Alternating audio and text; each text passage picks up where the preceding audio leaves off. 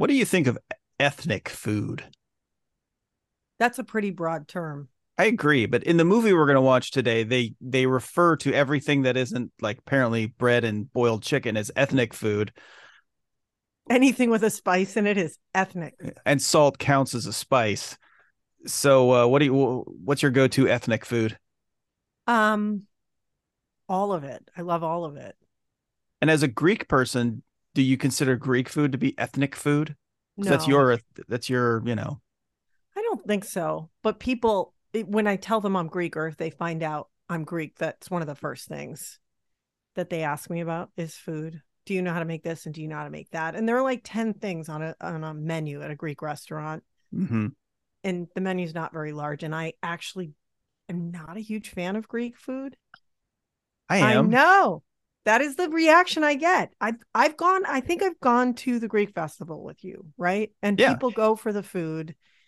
And I like going because of the cultural experience and I see people I know, but I never want to eat the food because of course everything I taste, I think, oh my gosh, my mom makes this so much better, or I make it so much better now that I cook.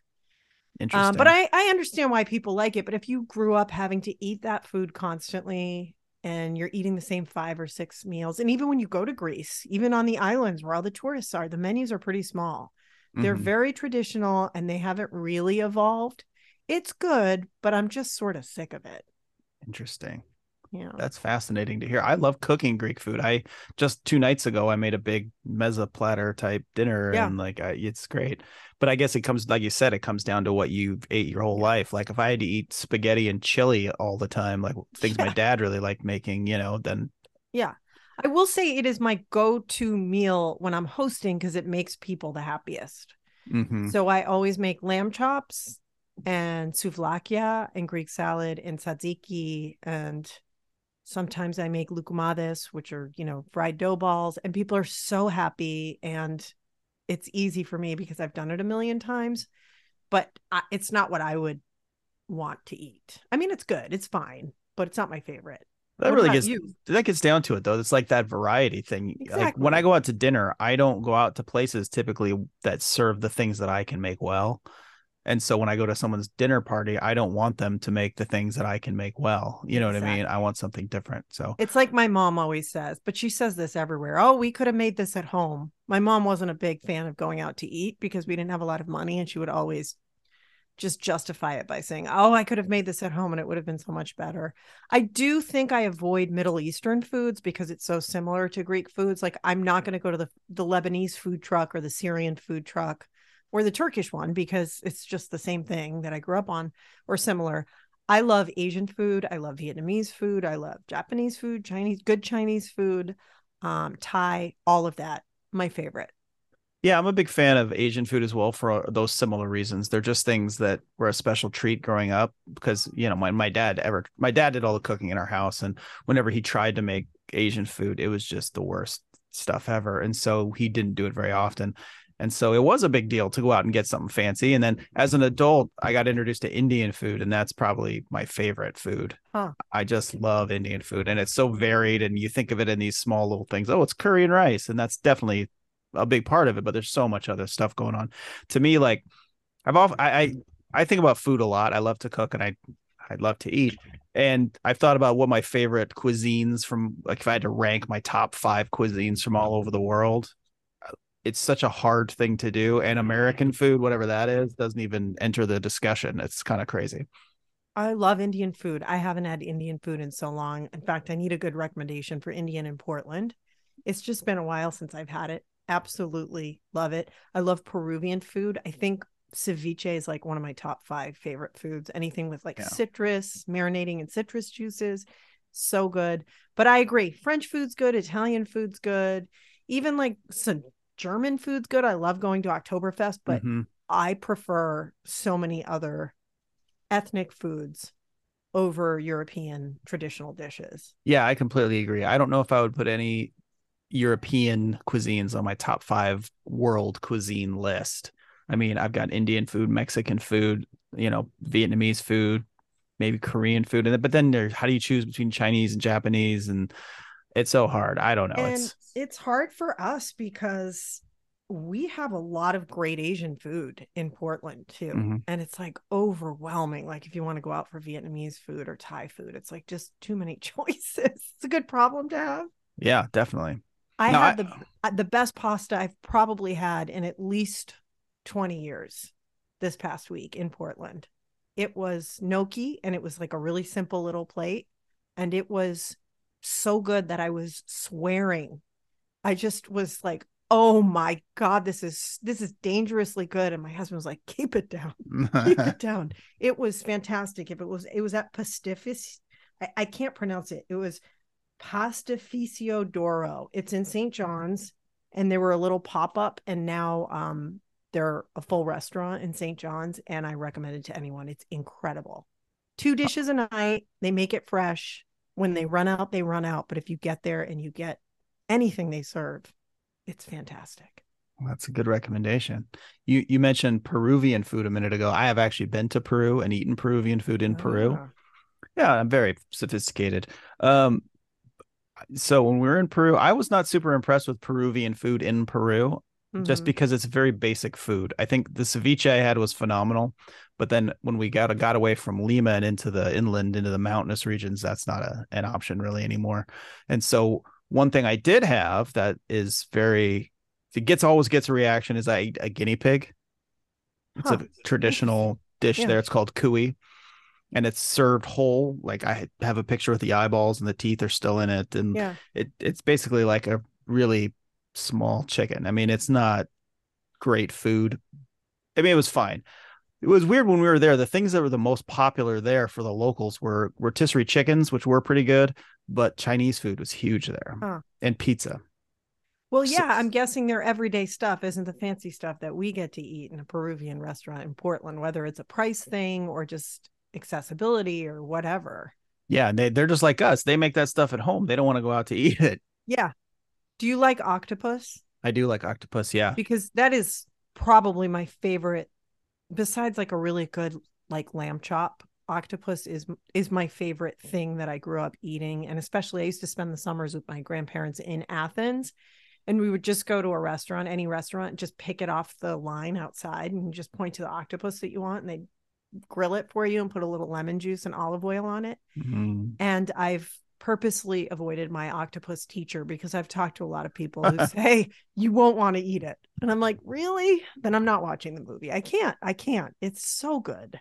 That's why we don't name our cows. Welcome to Film Swap, the podcast where we challenge each other to watch the movies that we've let slip through the cracks or purposely shoved into the cracks for whatever reasons. I'm Angelica Thornton. I'm Nick Voll, and today we are watching rom-com classic Along Came Polly. Ruben Pfeffer made a career out of avoiding risk. People wonder why they get E. coli poisoning. On average, only 1 out of every 6 people wash their hands when they go to the bathroom. So he always made the safe choice. I would ensure your marriage any day of the week. Hello, are you guys for scuba? I think I'm gonna skip the scuba diving. You sure? But just when he thought every danger could be avoided. Ahoy, mateys! Oh my God. Qu'est-ce que notre côté look like? From Universal Pictures. Since we've been together, I felt more uncomfortable, out of place, and just physically sick than I have in my entire life. But I couldn't have gone through all that if I wasn't in love with you. You got to me. When I'm making out with a girl, I like to give her a little spanking. What? You just tap her real light, right on the tushy. I don't think she liked it. Yeah, some women find it offensive. Ben Stiller, Jennifer Aniston. Along Came Polly. Bowen!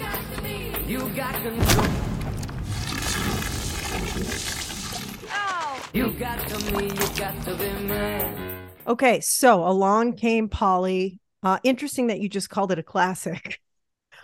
I don't know if it's a classic, but it's a classic for me. We'll see what you have to say about it. So here's the summary. After his wife cheats on him on their honeymoon, Ruben Pfeffer, an uptight newlywed, finds his strictly organized life descend into chaos when he reconnects and falls in love with an old classmate who teaches him how to live life on the edge.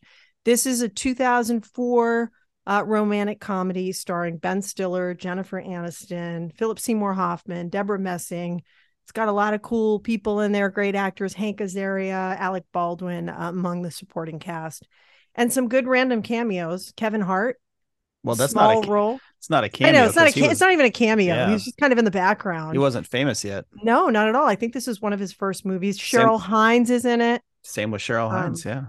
And Judah so- Friedlander, if you're a 30 Rock fan. Oh, right. I love him. It was written and directed by John Hamburg, who co-wrote Meet the Parents and Meet the Fockers. He also co-wrote Zoolander with Ben Stiller, and he wrote and directed I Love You Man. So there you go. That kind of tells you a lot. This is his style. He definitely has a formula. Why hadn't you seen this yet? That's a fine question. Part of it is because when this movie came out, I wasn't clued in yet to my enjoyment of rom-coms. I thought there was, girly movies. I was 24 maybe when this came out. 2004. I was 26 when this movie came out. I just wasn't quite on board with rom-coms yet. And subsequently, I've avoided it because I've discovered in my life that there are two different Ben Stillers. There's the Ben Stiller who makes cringe comedies that I don't like. And then there's the Ben Stiller who makes thoughtful things that I do like. And this definitely veers into the first category. And so that's why I avoided it. And that's part of the reason I have some problems with this movie, which we can discuss. Yeah, I thought you would. I think I hinted last week that I didn't think you'd like it. Going back, though, do you think, especially around 2004, the way these films were marketed bothered you? Because it was super cheesy. Like even the posters, they were all like leaning on each other's backs and doing the same thing. All these rom-coms. I remember I walked out of Failure to Launch. I was with a huge group of friends watching that movie in Boston. Men and women were all just hanging out, and I couldn't take it. I thought it was the worst movie I'd ever seen. So I went across the street to a bar and I waited for them to come out of the movie. And I just remember the trailers being bad. In fact, this trailer kind of gives away the whole movie. Mm-hmm. I don't remember. Do you think the way these movies were marketed at the time bugged you and turned you off? No, I don't think the marketing had anything to do with it for me personally. It really was just me being unopen to a romantic comedy, period. And I knew that it was a rom-com. I didn't have a lot of money, so I was picking and choosing my movies carefully. I've only walked out of a couple of movies in my life. Anger Management, I walked out of 15 minutes in. But it's that same thing. It's this cringe comedy. It's this building of pressure that is supposed to be released with a big laugh, but when the big laugh doesn't come, there's no release valve, and I just feel like I'm gonna die. That's the release valve. But at least a fart offers relief. Yeah. It's like the kind of thing where you have to fart, but someone's next to you and you don't want to fart, so you kind of just clamp it in, and you can feel it going back up inside your body, and then you just feel worse. That's exactly what it is, and so I try to avoid these kinds of movies, generally speaking, because I don't feel good. Now, I will say this movie has more laughs So John Hamburg, you mentioned the director, he's done a whole bunch of movies that I hated and one movie that I really liked. So I hated Meet the Parents. It's probably my least favorite comedy of all time. And then all of the subsequent sequels, obviously. I just feel like it's such a mean-spirited movie with not enough laughs to release what you feel inside. And I just don't like that we're supposed to laugh at people being horrible to him and he's a good person. And then his fiance doesn't stand up for him. Yes. And it's just this whole thing. Yes. I just hate that movie. Right. So you take those out. I hated those movies. I don't get the hype over Zoolander. I think that it has some funny parts, but I don't think it delivers on the laughs consistently throughout. I think it's a fine enough little trifle. It's fine for my 10-year-old and 13-year-olds now. But I've rewatched it since then. I'm like, yeah. And I actually feel the same way about There's Something About Mary. I remember laughing out loud in the theater, and now I watch it and I'm sort of appalled and not entertained at all by that movie. No, I completely agree. I didn't really love that movie when it came out either. I mean, there's a couple of huge laughs. Obviously, you know which ones I'm talking about, but I just don't like movies where cruelty is the point, I guess. When you talk about Meet the Parents, I remember the way I felt when he came downstairs in his pajamas and everyone is dressed perfectly and they're ready for the day and no one woke him up and he's so embarrassed and his fiance does nothing to make him feel better. And I just remember cringing and thinking, I would die if that happened to me. I would be so angry at, my partner, and I would think, why would I ever want to be in this family? Like, who does that? That's not normal. Exactly. And I think you see kind of that strain of cruelty throughout all of his films. I will say the one movie he made that I really do like is I Love You, Man. I think that it's just sort of such a bizarrely, I don't know, it's such a silly, good-natured film that any little cruel moments just dissipate in pretty much instantly. So I like that movie better. But even that movie has like it's really gross. Jon Favreau character Yeah. talking to Jamie, his wife, they're just awful to each other, and that's supposed to be hilarious how just terrible they are. But it's not for me. Yeah, So, and it is very early 2000s style too. There were so many of these; it's hard to even keep track. I was checking out how to watch this, like if I was going to watch it on Netflix or Amazon, and I saw that it had a 27% tomato meter on Rotten Tomatoes, and I was actually kind of surprised. And then I wondered, am I remembering this film right? I've watched it several times over the years, but it's been a while. And then I thought, oh, I'm going to hate it, but I still like it. I get what you're saying about some of those cringy moments that leaves you feeling uncomfortable, but I still don't understand how it got so many bad reviews compared to so many other movies that I think suck. And I'm reading all the reviews and thinking, what's wrong with me? Why do I like this movie so much? well, I mean, part of it is you saw it when it came out, so you have that place that sense The memory. initial reaction to it, definitely. And I will say it had a lot of genuine laughs. That's the big thing too. You can forgive some things if it's funny, funny wins, right? And so it does have a lot of big laughs. And I enjoyed parts of the movie for sure. I'm not saying I absolutely hated it or that it's on par with like Meet the Parents. It's not. I mean, there's some genuinely funny stuff in there. The all the stuff with Sandy Lyle, his buddy, is pretty funny, although he wears out his welcome eventually. But at the same time, they show some restraint there because he sort of disappears from the movie about halfway through, only popping back up occasionally. So that was smart because he's pretty obnoxious as a person, but you get enough laughs out of him to make it worthwhile. I thought that Hank Azaria was really funny in it. Like you hate him, but you kind of don't, He's great. It has a very likable cast. Hank Azaria, Philip Seymour Hoffman, who was doing really serious films at the time, did this and sort of just leaned into it. And yes, he's totally overbearing, but I thought he was probably one of the brightest spots in the movie. Mm-hmm. And it's got Alec Baldwin, all these great characters. And I think Jennifer Aniston is really lovable in this film. She's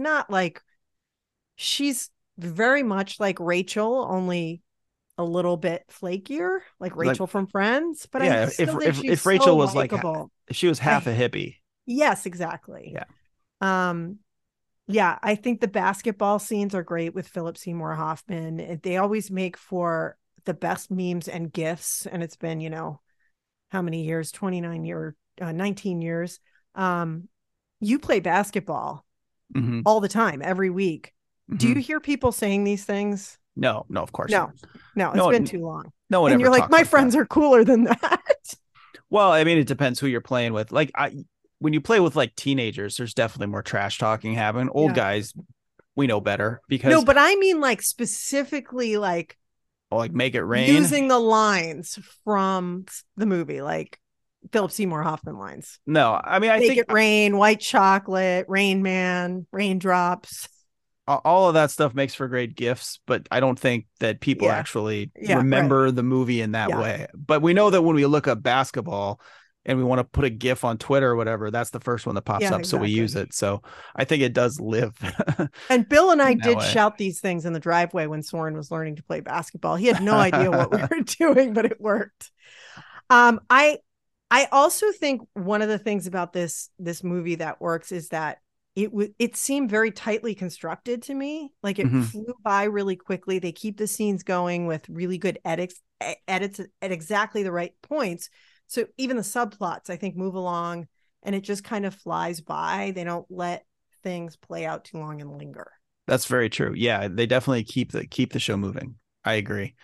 I think that the writing is one of the areas that does fall down a little bit. I think Polly is a pretty underdeveloped character. She's just, Nathan Rabin, who's a writer I really like. I may be saying his last name wrong. He wrote for the AV Club, and now he's written all kinds of stuff. He invented the phrase "manic pixie dream girl." Have you ever heard of this? No.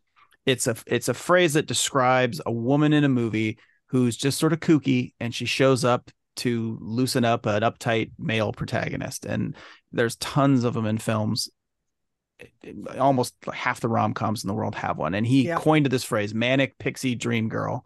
And she is exactly that. Everything in her character is in service of what he needs for the most part. You know what I mean? She loosens him up. She helps him get over his girlfriend. I just feel like I don't really know who she is other than he went to middle school with her and she's kind of sloppy. Yeah. She's like Phoebe. It just hit me. She's like a cross between Phoebe and Rachel. That's exactly it. That's what she was playing. If Jennifer Aniston was cast as Phoebe, that's what you'd get. Yeah. And I think what really doesn't work in this film is how predictable it is. You're talking about the writing, the opposites attract formula. There's nothing really surprising here. I mean, this has been done 1,000 times. And we have to talk about the gross out humor. There's so much of it. I mean, it starts with Alec Baldwin, the boss, Stan, farting and peeing despite his apparent prostate problems in the bathroom. I found that really gross. It was so realistic. And then the sharding thing with Sandy, Philip Seymour Hoffman. This was actually the first time I remember learning what the word shart meant. Wow. Historic. And I was so grossed out by it, but I felt like, God, if I had only had this word, because, you know, you talk about these things, not personally. Sure. Then, oh yeah. My friend. This is for a friend. I mean, I have said the word shart on the news at least 5 times. Every winter I say flu sharts. Every winter. Get your flu sharts. And then it just doesn't end every year. It's in my head. But yeah, that was disgusting. The one of the grossest things in the movie is that collision with the sweaty Sasquatch on the basketball court, where his face went up against his chest. See, there's a lot of truth in that. Guys who take their shirts off to play basketball when they don't need to, oh my God, it's the worst. And anyone who wants to play shirts and skins is psychotic, because the guys with no shirts on have an advantage. It's like trying to catch a greased pig. You know what I mean? And I say this as a sweaty person. Like, I'm that guy. I sweat a lot when I exercise. It's so gross. And you're just covered in your arms and it's disgusting. Oh, I feel like Ruben right now. And of course we have to talk about the IBS revenge after the Moroccan food. That was in the trailer. And that's like, I feel like that's like the biggest scene in the movie. It's so juvenile. But I was dying when it was happening. And when he turned on the shower, who hasn't pooped at someone else's house and like reached over and turned on the faucet? Yeah. Or wished when you're in a public bathroom that you lived in Japan, because like everyone can hear everything and it's awful. When she opens the door, it's awful. You want to die. And then the edit cuts to him just leaving with the loofah in the plastic bag. And that scene actually had although I didn't hate that scene, I think, as much as you thought I would. I think it was short enough that it didn't drag on too long. And I think it had one of the funniest jokes in the whole movie when he realizes there's no toilet paper and he looks down at the cat. I really laughed hard at that. The ferret. Yes. Or the ferret. Yeah. Like, what can I use? And why would you settle? Well, and I kept yelling at him, you've already turned the shower on. Just get in it. That takes care of your wipe problem. Oh God. I was just dying. And listen, I had IBS in high school and all through college and in my 20s because I was a woman who was stressed out. And it wasn't as bad as it is in this movie, but there was one incident. I'm with my high school boyfriend the summer after we graduated, and we're visiting his parents in New Jersey. And I'm in the bathroom for like 45 minutes. Nothing is happening. I'm not like clogging a toilet or anything, but I'm having stomach issues. I'm stuck here. He's knocking on the door. Is everything okay in there? And I just kept saying, because I was an idiot, I was 17 years old. Yep, I'm doing my makeup. Yep, I'm doing my makeup. 45 minutes later, I come out. He's like, you don't have any makeup on. It's the natural look. Oh God, it was awful. And so I'm just thinking about the pain. But you know what? Ben Stiller always does this. There's always a scene in a bathroom where he's freaking out, and I don't know. It's a bit much. It is a bit much. We were speaking briefly about well, let's talk more about the gross out humor here, because one of the key points of the gross out humor is that Ben Stiller's character has bathroom problems because he's eating the ethnic food we mentioned earlier. And that seemed really gross to me. It's like low-key racist to say any food that isn't white people food is going to give you diarrhea. It's such an easy joke. It just seemed weird to me. And also, like, I've never had spicy Middle Eastern food, or at least Middle Eastern food so spicy that it would cause the reaction like Moroccan food. I agree. And I thought of that, and I hated the way like his parents were treating the person in the Indian restaurant. I mean, that obviously hasn't aged well. Totally racist, but believable, because I can see an older boomer couple doing exactly that. Yeah. And I don't think it was intentional. I mean, you know, that kind of food has the reputation, spicier foods, of causing big problems for people with IBS. And the reality is it does. Mm-hmm. Like if you eat anything with any spice in it, you're screwed, or cheese, or a number of other things. But let's not get into a gastrointestinal podcast here. So I don't think it was intentional, but it made me cringe. Mm-hmm. Not because it was gross, but because I felt bad. I was like, why are they singling out, you know, these 3 or 4 ethnicities? Yeah, you could have done and connecting one. them to like diarrhea. Exactly. It's not just the one joke, which is cheap and groanable, but it's like the string of them.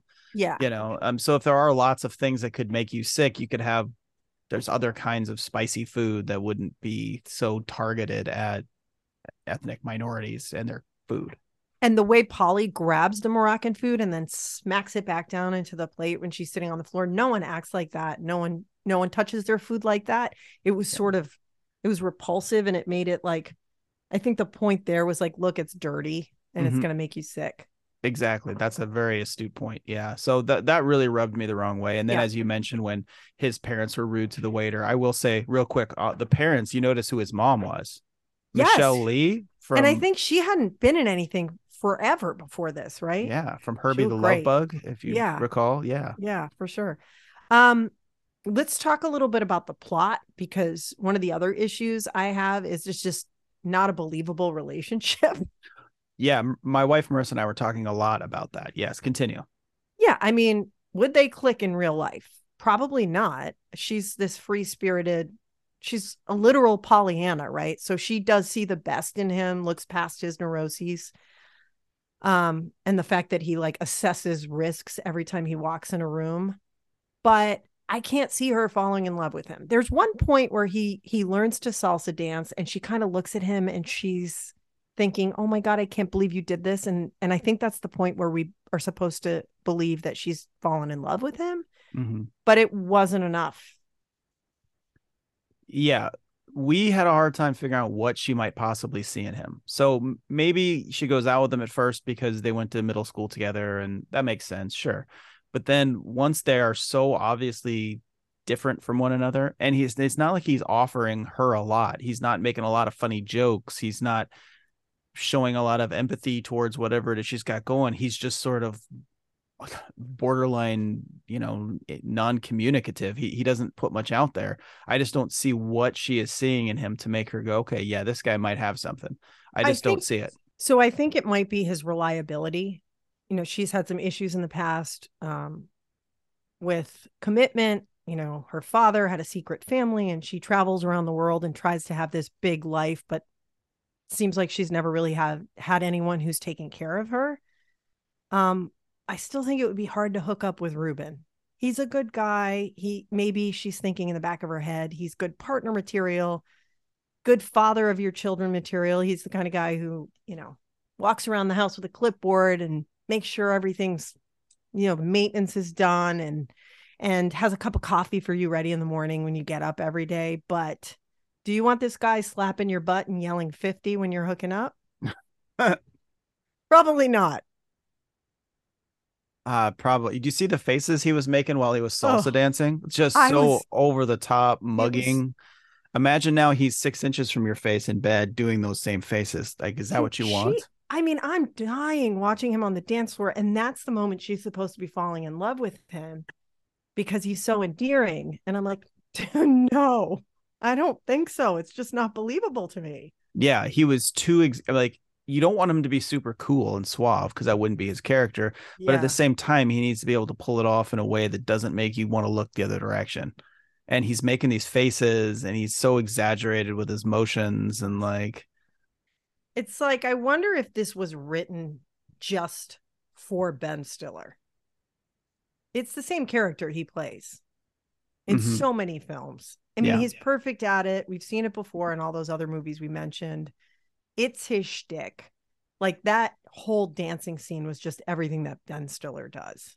hmm I agree. And then that gets to are you making a wildly over the top slapstick comedy where it doesn't really matter what the emotional stakes are, or are you making something where these people are supposed to exist in the real world? And Yeah. I feel like this movie at times tried to have it both ways, and that in particular, that scene illustrates that. And I think Jennifer Aniston is just adorable. This was sort of the height of her career. And so she could have, I'm not saying she mailed it in, but she could have mailed it in and been likable in this film. Mm-hmm.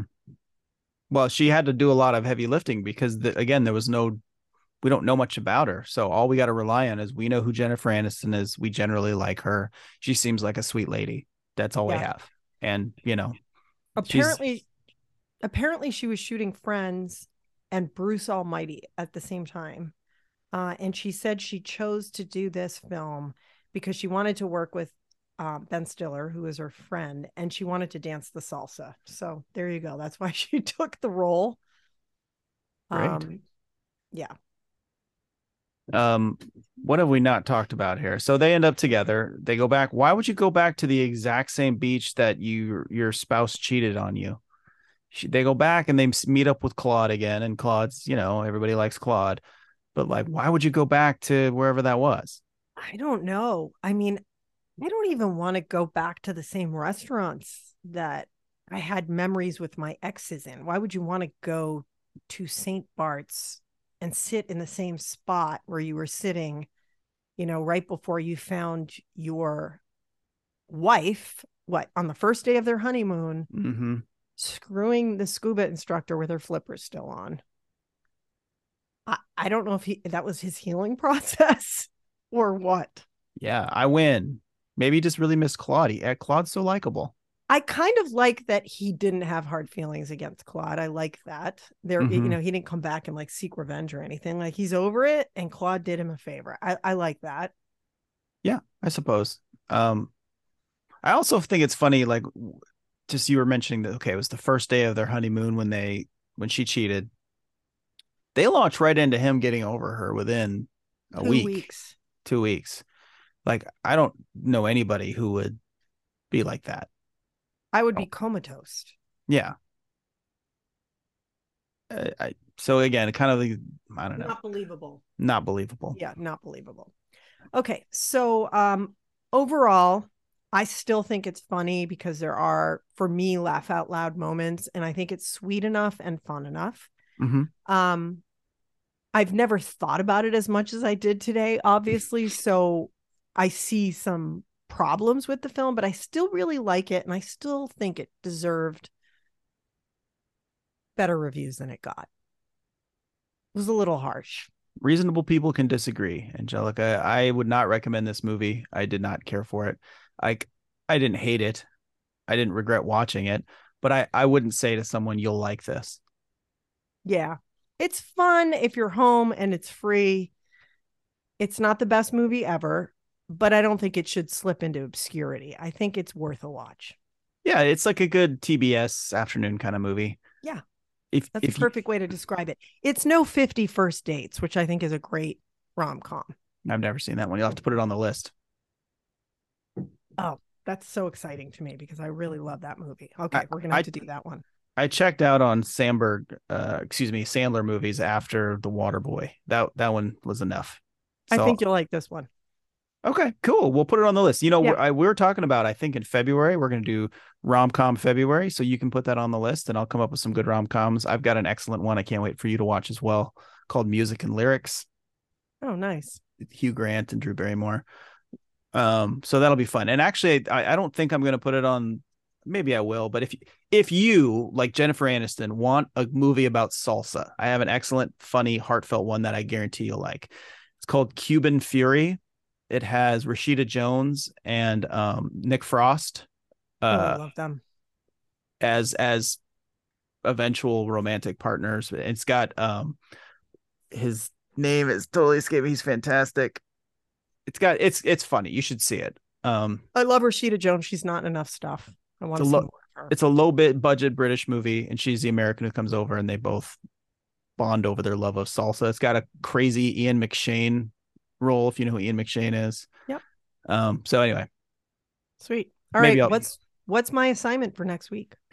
next week we're going to go a totally different direction. We're going to do science fiction, a very serious science fiction movie that I think is one of the best science fiction movies ever made. It's called Ex Machina. It's by Alex Garland, who is one of the, I would say, best science fiction filmmakers we have right now. He wrote 28 Days Later and 28 Weeks Later. He directed Ex Machina. He directed Annihilation. He did Sunshine. He wrote Sunshine, that Danny Boyle. It's great. I don't want to give anything away. It's just, you got to just lock yourself in and be in a mood, though, because you really got to pay attention and be into it. It's great. Okay. I will be well rested. Don't have the kids playing video games in the next room. Okay. All right. Watch it when you're ready. Okay. Along Came Polly is on Netflix. And I watched it on Hulu, I think. oh, you did? Okay. Is it on Netflix? It is on Netflix too. Okay. It's everywhere. Cool. Easy. Mazel, mazel. Good things. That's Alec Baldwin at the urinal. Oh, I only remember he's- one line from Alec when he's Baldwin when he's at the Playing with his urinal. prostate. Mazel, mazel. Good things. That's the only line I remember. Film Swap is produced and hosted by Angelica Thornton and Nick Voll. You can watch or listen on YouTube, Spotify, Anchor, Apple Podcasts, and Google Podcasts. Follow Angelica on Twitter at Angelica KATU and follow Nick at Nick Voll. Share your thoughts on the films we discussed there, and we might just read them on the show. Music by John Michael Farley and Nick Voll.